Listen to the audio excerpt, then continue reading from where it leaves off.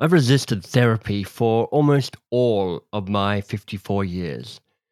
Now, I'm not sure whether it was from watching Woody Allen movies and going, therapy's just something for neurotic Jewish New Yorkers, or whether, and this is probably truer, whether it's more deeply rooted in I'm all right, grit your teeth, just muscle through it way of seeing the world.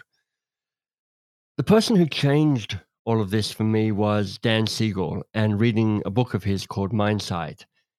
And that was the moment when I realized that therapy could not only be about fixing what's broken, but also, and this is the resonant thing for me, around integration, integrating consciousness and unconsciousness, body and mind, different types of memory, past and present, who I am, and who I want to be. Welcome to 2 Pages with MBS. This is the podcast where brilliant people read the best 2 pages from a favorite book, a book that has moved them, a book that has shaped them. Today, I'm speaking with Naomi Shragai. She is a psychotherapist who's been practicing for over 30 years. She's a freelance journalist for the Financial Times, and that's where I discovered her. I read an article she wrote there. And she's the author of a book, The Man Who Mistook His Job for His Life, which, this is embarrassing to admit, is a contender for the title of my autobiography, or maybe my biography. And that's why I needed to have this conversation with Naomi. That book of hers, The Man Who Mistook His Job for His Life, has its genesis in the work she does. I guess what happened about 15 years ago, really, I noticed something changing in my practice, and this is where it all began. I noticed people were coming to therapy and bringing much more work-related issues.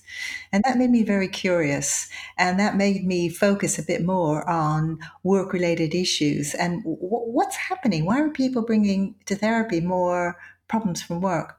According to Naomi, her book was an effort to explore people's unconscious motivations behind their behavior and their decisions in the workplace. Many people were coming to me knowing that they were doing things badly in the workplace. Perhaps they couldn't delegate work, or they were consumed by perfectionism.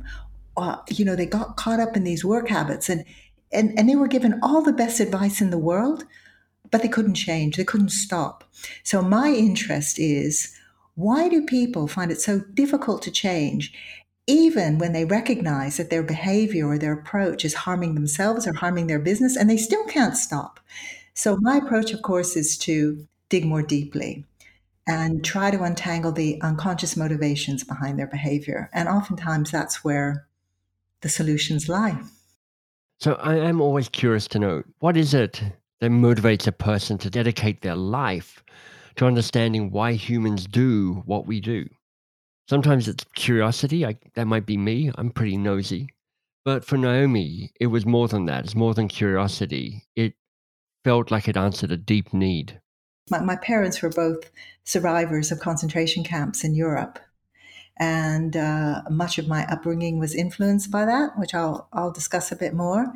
So I was always interested and curious about making sense of people's, perhaps their odd behavior, irrational behavior, difficult behavior, because I had to make sense of this in my own family. And I think that's where it began. We'll talk more about Naomi's experiences growing up in just a bit, and her story's gripping. But first, I wanted to know what, as a psychotherapist, constitutes success. I mean, how do you measure that? How does she know her clients are making progress when they're dealing with deep trauma or daily work life? Well, what I'm always looking for with people, I always want them to understand something that hasn't been understood. Oh, that's nice. So people come with their confusion, of course, and that's the best thing to bring to therapy. Your confusion, your worries, things don't make sense. So when I see people gain some clarity, can see things more clearly, that shows me that they've succeeded. And you talk about the evolution of your practice and starting to see more people from bringing work issues into conversation with you. Is your hypothesis that something's changed about work, or is it just easier to talk about the crap that goes on at work with a therapist? What's your hypothesis for why your practice started to evolve and change like that. That's a great question. Yeah, my hypothesis is people are bringing more issues about work because they're identifying a lot more with work. People are spending Right. more time at work. Mm, Their mental, emotional, physical energy really is focused on work. mm, So, what I find interesting, and this is my hypothesis, is that because I talk, of course, about how people's earlier experiences are acted out in the workplace. yep. And I say that people, now I see people are acting out their early lives more in the workplace, even more so than they are in their personal relationships, more so than Right. their own families. So people come to see me and say, well, things at home are fine, but I've got this thing going on with my colleagues. It's driving me Drama crazy. everywhere. Yeah. Dramas Yeah. everywhere. So the dramas that are getting acted out are happening more at work than at home. Mm, And that's what interests me. Because people, perhaps, they're pretty prepared to say, uh, I've married my mother. She's just like my mother, or just like my father. This is right. all happening all over again. But they Yeah. don't consider how they might be reenacting their dramas in the workplace. Huh. And that's what I'm seeing more of. That's what I find interesting. That is interesting. I'm just this is such an interesting conversation for me. For a number of years, I've tried to use the Karpman drama triangle as a way of explaining dynamics to people. This is the victim, persecutor, rescuer, which is based on, as I understand it, transactional analysis, which is the adult parent child explanation of relationships. And I've always gone, the drama triangle is better and easier because it doesn't bring any of the kind of actual language of family relationships into the work thing because it felt a bit odd, a bit personal. When you frame that conversation with people going, the stuff from your past, the confusion from your past, it may be presenting itself in a dynamic that's showing up at work. My reaction might be, "Duh, come on, it's just work, it's not family stuff." I'm curious to know whether you get resistance around that or whether people are like, "Oh, light bulb moment." Mm-hmm. Well, keep in mind, if people are coming to see me, they know I'm a psychotherapist as well that specializes in That's work true. related issues. Oh, there we So go. I let Yeah. people know from the beginning that I'm going to probe a lot and Yeah. I'm going to dig as deeply as we need to dig to solve the Mm. problem that they bring into my consulting room. So that's kind of a given. I let people know from the get go that Yeah. we'll dig as deeply as we need to go to understand this. And, when people come to see me, they've got a serious problem. Right. They've got a serious problem. And I find that people are willing to go anywhere as long as we can solve this problem. Oh, that's And nice. once they can start to make these connections, I can't face situations at work because it resonates with some conflict I had with that I saw my parents having when I was quite young, and I Yeah. can't face it, and it triggers these feelings. And Mm. once they can start to make these connections, and once they can start to see how this work works, I think they're always willing and to go a bit deeply, Yeah. and then they find it quite, and then they become quite curious. Mm. What else can we discover? What else can we find out? And of course, because the results are, they find that their work habits start to change, that Yeah. relationships at work start to feel quite not so tense, or there might be some tension, but there is not those overwhelming feelings that can paralyze one in the workplace. Mm. So they're feeling things less intensely. They find that they're relating much easier. In other words, they're starting to feel the benefits in Right, not right. much time. So yeah, they're pretty open. Pretty open. I love that. Is there a way you've come to help people nurture that curiosity? Because curiosity is this odd thing, which is if you're not curious, it's hard to be curious, and curiosity tends to build on curiosity. The more curious you are, the more curious you get. Um, how do you? I'm guessing that people arrive a little tender in that first conversation with you, a little kind of interested, but also anxious about going too far. How do you bolster their courage and their curiosity to keep exploring this? I Right. can imagine me showing up going, "I see where you're pointing," and I'm backing away from that because it's mucky and murky and, sticky, and I don't wanna go there at all. Yeah. Well, there are some tricks. Mm. Perhaps I might try. Look, it's not an easy process, and I let everyone know from the get go that this isn't a Right. feel good process. I'm not in the business of 12 steps to make you happy at work, sort of Yeah. thing, or succeed. I'm here to help you face parts of yourself that are really uncomfortable, and they're Mm. interfering with your capacity to work effectively and interfering with your capacity to relate and cooperate and collaborate as well as you could. So, from the get go, I let people know that this is an uncomfortable process, but we'll do it Yes. together. You're not going to be alone Yes. in it. And Right. you're pretty much in safe hands with me, I think. So once we establish something of a relationship, and then I begin to point out that whatever they're doing, is uh, could be harming them anyway. In other words, Right. it's not serving them basically, and it could be harming the Understood. business. So somewhere the motivation has to come from somewhere. You talk about Right. courage, and perhaps I might reframe that and say, how are they going to dig up the motivation in order to go there? Mm. And the motivation oftentimes comes from facing what is actually happening and Right. recognizing that it's pretty problematic, really. Got And it. there's some harm coming from this. So once people face a situation as it is, sometimes I'll think, okay, let's Okay. let's let's That's really let's helpful. see where it comes. This kind of understanding that the status quo is obviously bearable because you're bearing it, but it may not be as acceptable as you are convincing yourself.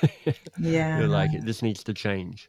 yeah. Or for some people, it may not be bearable, Mm. and that's why they come from help. There's That's some why they're there. situation, Yeah. yeah, yeah, yeah, Yeah. I hear you. yeah. Naomi, what book have you chosen for us?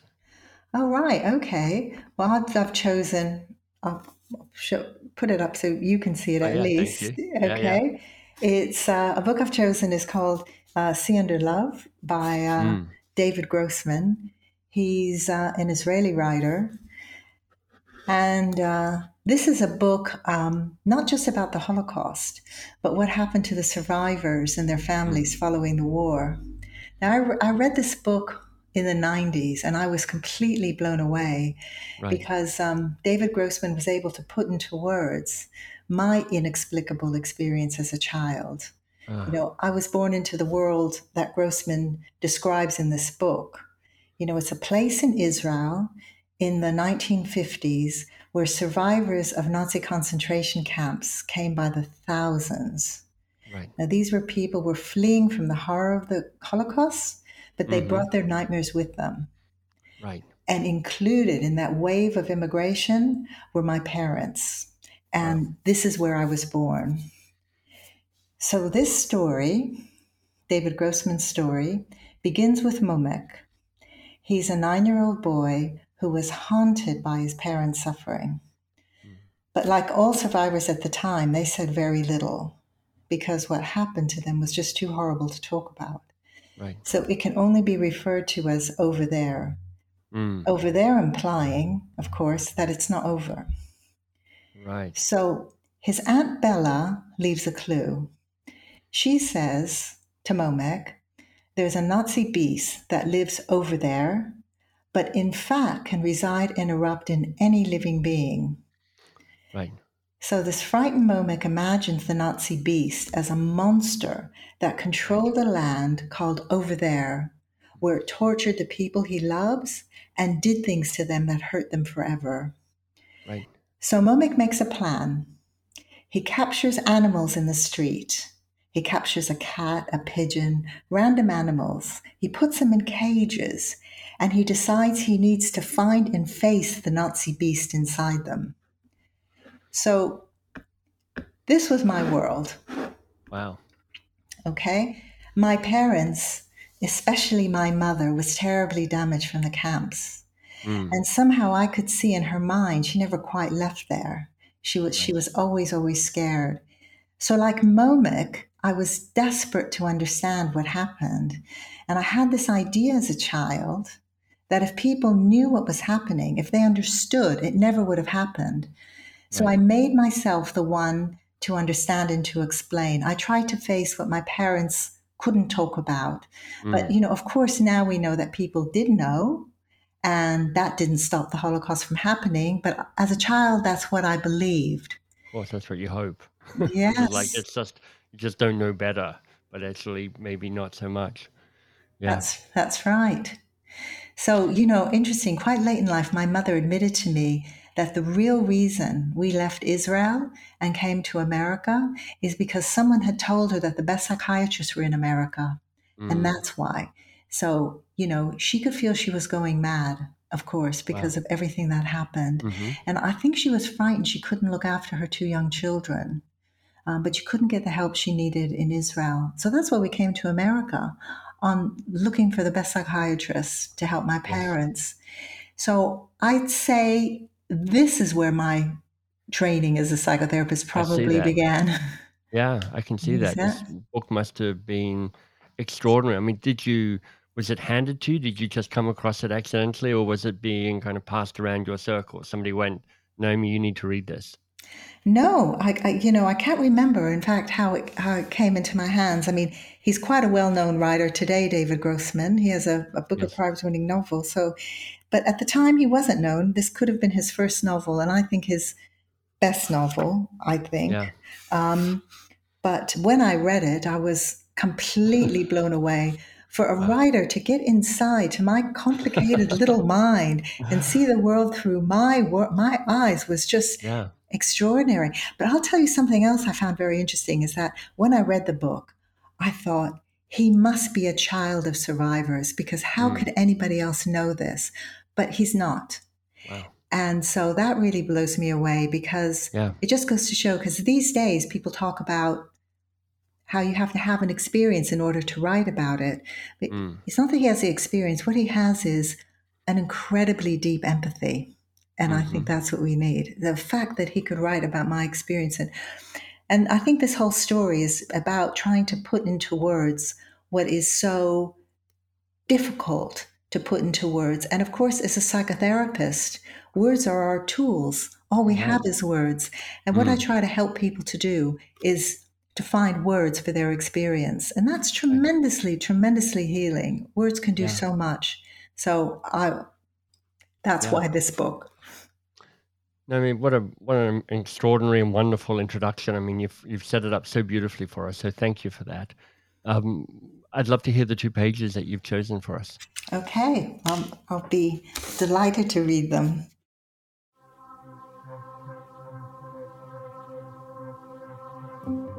Momik had the beast to fight in various ways, he thought it from day to day, because it was clearer than ever now that he must not fail. This was really serious. Too many people and things were involved, and everything depended on him. And if the beast wouldn't take off its disguise, it was just being trickier than him, that's all. It had more combat experience than he had, but if it ever did decide to show itself, it would show itself to Momik and no one else, because who else but Momik would challenge it like this, with so much daring, chutzpah, and the devotion of soldiers who charge ahead and fling themselves on the barbed wire fence so the others can climb over them. And by the end of winter, when the wind was having one last fling at wrecking Bet Mitzal, Momik reversed his tactics, figuring that what he needed in order to fight the beast was the very thing that most scared it, the thing he'd been avoiding all along, which was to get to know more about the beast and its crimes. Because otherwise, he'd just be wasting energy, no matter what he did. Because the fact of the matter is, he didn't have a clue about how to fight it. And that's the truth, which is how he got involved with the Holocaust and all that. In total secrecy, Momik joined the public library. His parents wouldn't allow him to be a member of 2 libraries. And he would take the number 18 bus to town some afternoons and read everything the library had on it. The library had a big shelf with a sign saying, Library of the Holocaust and Valor, and Momik started going through it book by book. He read incredibly fast because he was afraid that time was running out, and though he didn't understand most of it, he knew that someday he would. He read Mysteries of Fate and The Diary of Anne Frank, Let Me Stay the Night, Pfeiffer, The Dollhouse, The Cigarette Vendors of Three Cross Square, and many other books. The children he met in the library were kind of like him, like he'd always felt deep inside all these years.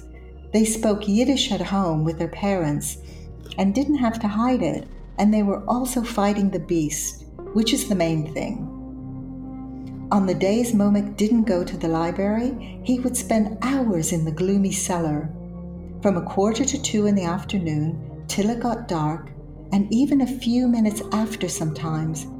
He would sit on the cold floor in front of the animals with their shiny eyes and nasty noises, and the way they tried to act as if they didn't care when he was around.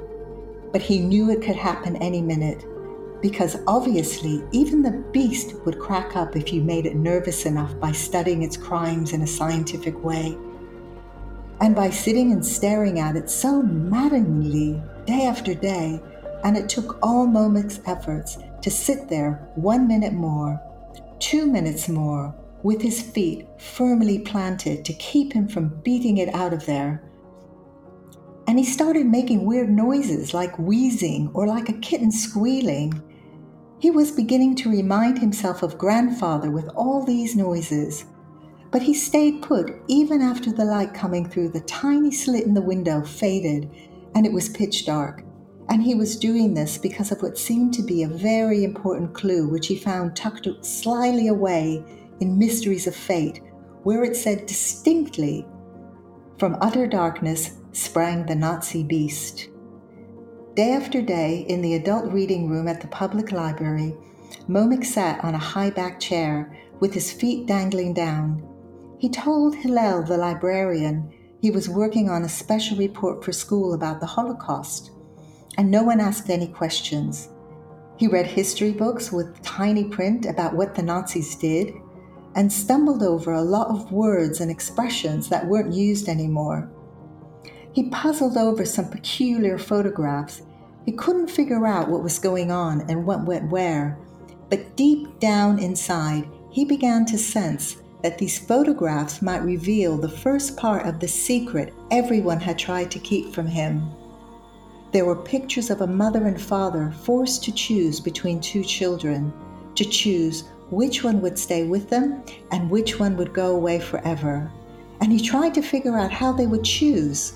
According to what?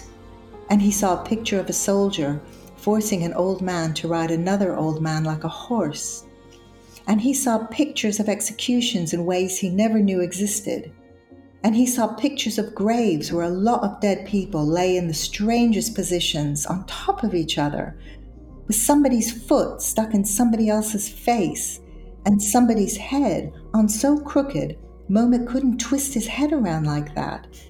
And so little by little, Momek started to understand new things, like how weak the human body is, for instance, and how it can break in so many shapes and directions if you want to break it, and how weak a family is, if you want to break it. Just like that, it happens and it's over. At 6 p.m, Momek would leave the library, tired and quiet. On the bus home, he didn't see or hear anything. Almost every day at recess, he would sneak out of school and detour around the street where the lottery booth is to Bella's grocery store.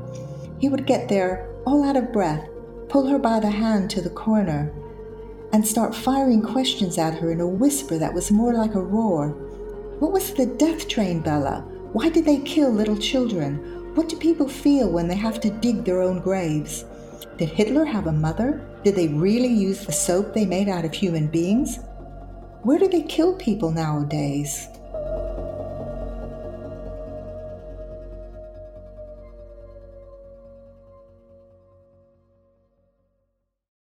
Wow. Well, that is a wonderful, extraordinary passage, really. I mean, that presence of the darkness and the anxiety around that darkness. Um, what's at the heart of it for you, Naomi? Well, the heart of the story, of course, is a child desperate to help his parents, desperate to stop the suffering. You know, a child, I think I felt like myself, Hmm. wanted parents who were intact and didn't know how to help them. And I think it tells the story because, you know, children are really very useful. And if their parents are traumatized, as say mine were, I don't know if traumatized is a word, but children want to help them. And Yeah. oftentimes when they help them, what they do is they try to take on their traumas. Mm, And as I try to do, try to face what my parents had to face. But of course, that never works for children. They only end up traumatizing themselves. And mm, of course, they can't take away their parents' pain, but they try to, as I tried to do, as this child tried to do. yeah. And that's at the heart of the story for me. Now, I mean, how do you navigate a relationship when the other person is traumatized and in pain and is struggling? That hunger that I feel to jump in and fix it and solve it and help and be the rescuer, and how futile that so often appears. It's kind of their journey, their life. How do you find the balance between supporting them without taking on the burden that this is your problem to fix? Mm. Well, of course, we can't do that, of course, but what we can do for people is to be present for them and with Mm, them and know that they know they don't need to face this alone. I mhm, think it's a tremendous thing to be able to do, to say to somebody is, I'm here, I'm present, and I can bear your story. I can bear your right. pain. One of the lines that struck me from the reading was, our hero Mumak, he didn't have a clue how to fight it. Um, in the work you do, Naomi, I'm just wondering about that line. And as you think about people who arrive and feel helpless and hopeless, like they don't have a clue, where do you start? Where do you start to move from not having a clue to finding a clue to solve the thing that you're trying to solve? Well, maybe if we can bring it back to what I'm doing now and what Mm, this book is about, which is what I'm really trying to do now is help people to solve their work related problems and what's happening to yes. them in their present, of course. But of course, some of those solutions, some of those answers really lie in our unconscious. Yeah. So, of course, in our conversations, I'm attempting to help them dig in into bring their, if you like, unconscious experiences to conscious awareness where they can have some control over them. Mhm. So, that happens in the course of our relationship and conversations by making connections between the past and the present, and perhaps offering some suggestions as to what might lie in the back of their mind or deeper in their Right. unconscious, to try to bring these unconscious experiences to their awareness. If we move that conversation to thinking about how work, problems at work, Yeah. and I was thinking about this before our conversation, which is, you've got these two forces. One is a person showing up in all their messy glory with their, bits that work and their bits that are a bit broken and dented. And then you've got the dynamic of work itself, which is its own context and its own um, way of working. Can you ever be fully human at work, or is work itself a structure and a system that kind of, I'm not sure what the right word is, maybe amplifies what's broken or amplifies dysfunctional relationships? I'm struggling a bit to know what question to ask, Naomi. I, you might think you're struggling to know what to ask, but in fact, you've asked absolutely the right question, which is, can work bear for us to be human? Because of course Mm, we all are. When we come to work, of course we come with our ambitions, we come with our desires. We want to achieve, we want to be successful, we want to promote ourselves, we want all of these things. But we're also human, and what we bring to work also is our sensitivities, sometimes our confusion, our strong right, feelings, our misperceptions. All of that comes to work with us. So I think that's the difficulty, and that's what I try to write about, of course. yeah, There's not much, work doesn't have much tolerance for some of these internal conflicts that we struggle with. We might right, feel things very strongly, but work isn't necessarily the place to express strong feelings. So, what do we do with all those strong feelings? Where do right. they go in the workplace? Where do they land? What happens? Mhm, Of course, we have them. Of course, they're there. Of course, they affect the working culture and working environment, but it's not spoken about.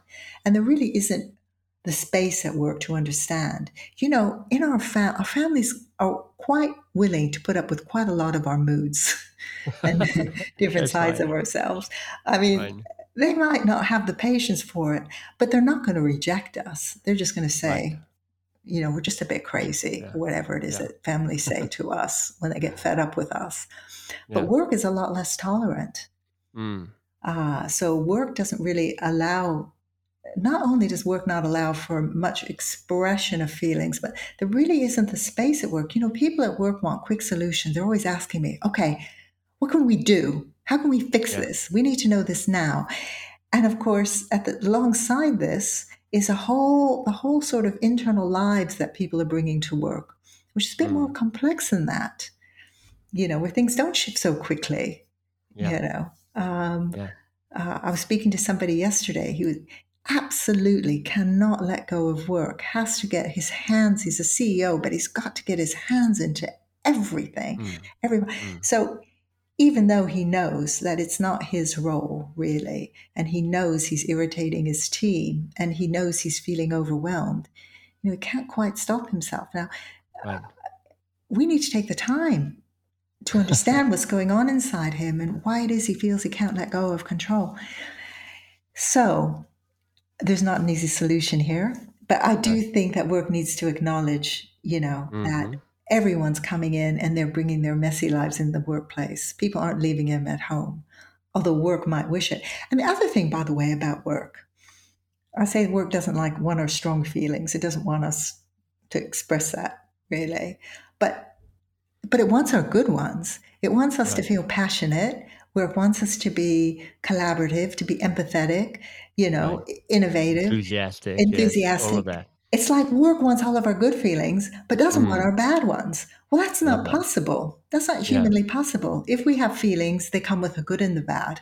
And Mm. work has to acknowledge that bad feelings exist. And, the other thing, there's a whole culture where people shouldn't be upset or they should be made not to feel bad. But bad things happen. We can't deny Right. them, Yeah. I think. Well, Naomi, if I'm trying to make my small part of work a little more human, if I'm a manager or a leader or just a contributor, but that has a sphere of influence of some sort, are there specific things that you think I could do that could contribute to people feeling more human at work? Well, I think there are a few things that leaders can do to help people feel more human.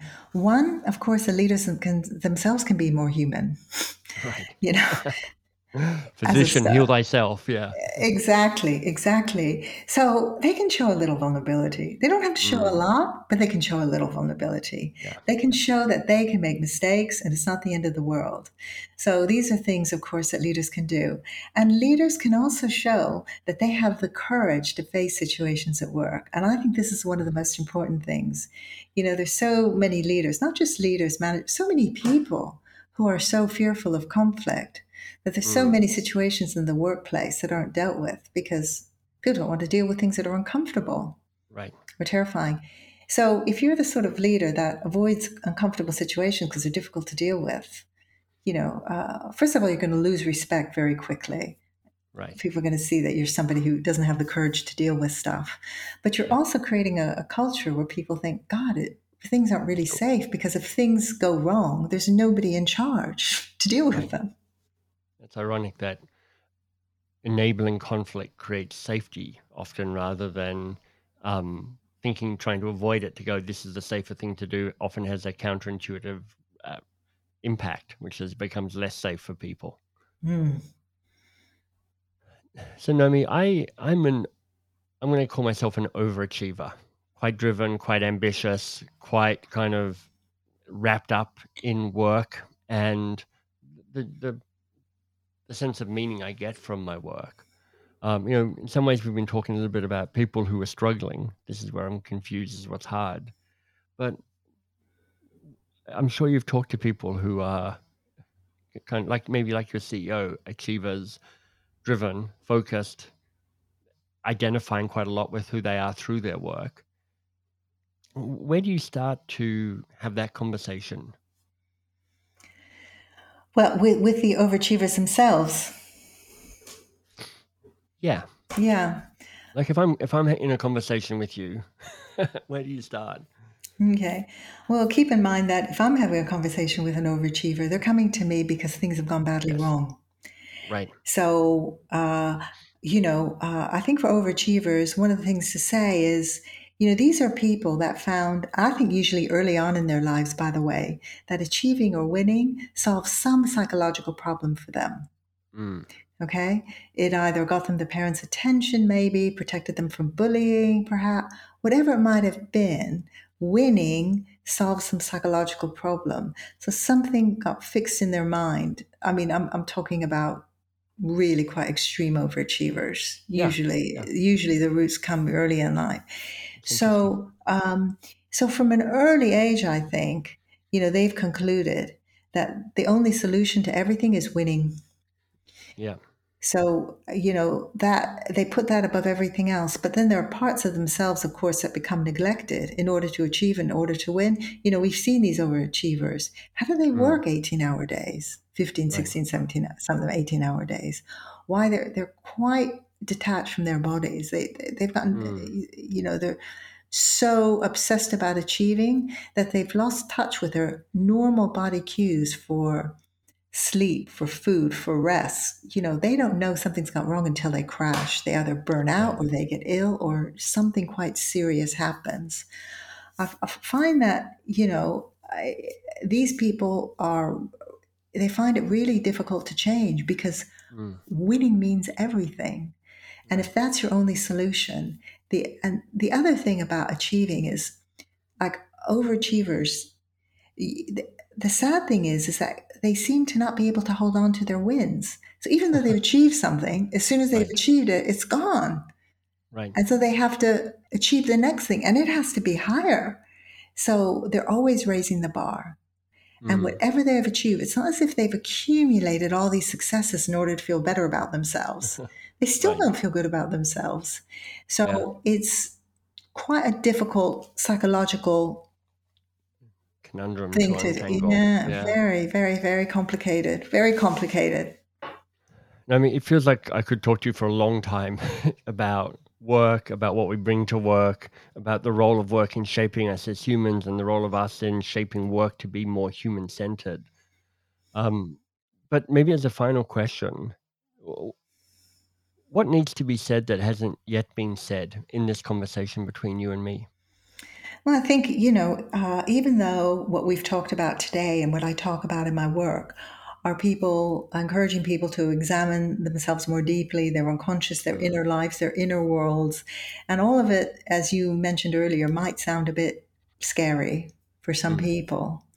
What I'd like to say is the intention of all of this is to bring a bit more humanity to work, Yeah. to help people. I hope people will feel more compassionate, let's say, with their colleagues and even their Mm. bosses, to recognize, even though your boss may seem like a monster or your colleagues might seem completely Right. irrational, they're also human beings. They also Right. bring all this sort of internal trouble to work with them as well.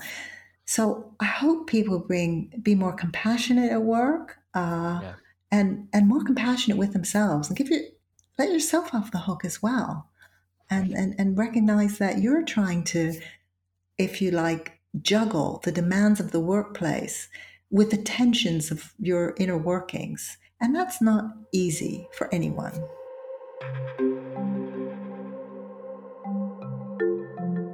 So the latest version of COVID seems to be dying down or passing, or maybe we're just getting more used to it. So I'm experimenting at the moment. And most Wednesdays, I have dinner with two other people. They're different every time. And these are people I know a little bit. They're part of my circle, but they're not kind of the inner circle, not part of my kind of core group of friends.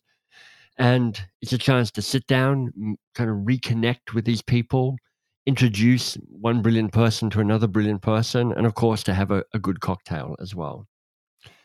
Now, I kind of lightly facilitate these gatherings. I ask people to introduce themselves by saying, share two essential things with us, which is also juicy because when you say two essential things, people have to think hard about what that actually means to them. But after they've introduced ourselves, or we've all introduced ourselves, I asked them to pick from a selection of questions that I've written out. There are 5 questions, so each person picks one of the questions there. The questions change each week depending on what I'm in the mood for. And it's really interesting to understand what questions people pick. And then it's really interesting to try and answer them. We all answer every question. So last night, which was one of my gatherings, the question was, what are you pretending you don't know? What are you pretending you don't know? I mean, isn't that great? It's so slippery. It's like, what are you in denial about? But it's somehow less easy to resist. Now, Naomi, in our conversation, you'll remember this, said to me, people come to her when things have started to go badly wrong. And things aren't there with me yet. I wouldn't say things are going badly wrong. But here's the connection. I am definitely pretending that I am not as dependent on work for meaning in my life than I really am. And this conversation with Naomi has really got me thinking about where does that drive come from? What keeps pushing me to work hard, create more, reach out, have more impact? Really, to connect back to the start of this, it's making me think of Dan Siegel and his work. And how might I integrate working and living in a new and different way? If you enjoyed the conversation with Naomi and me, I've got a couple of other interviews from the 2 pages series to suggest. Tope Florin, a poet, writer, and also an executive director, so doing good in the world, both in terms of his writing and his activism. His conversation is called Living in Two Worlds. He reads from a Icelandic poet, which is kind of marvelous. And then Jessica Abel is a second one I'd like to suggest. My interview with her is called How to Survive Being Creative. She is a creative, and she teaches people what it takes to do work and stay creative and feel like you are nourished by your work, not kind of ground down by it. So I think you'll enjoy that conversation as well. For more on Naomi, you want to go to her website, which is just her name, so Naomi Shragai. I'll spell it for you because both of those words are slightly tricky. Naomi, Naomi, and Shragai, SHRAGAI.com, NaomiShragai.com. Thanks for listening. Thank you for a review on whatever your podcast platform is. That means a lot. It's how people figure out what podcast to listen to and gives us a little bit of credibility. Stars, written words, all good. If you want a little bit more, we do have the Duke Humphreys membership. It's totally free, but it's where you can access transcripts of all the conversations, also some additional interviews that we won't be releasing through the mainstream podcast. I believe that's all I need to tell you, other than you're awesome, you're doing great.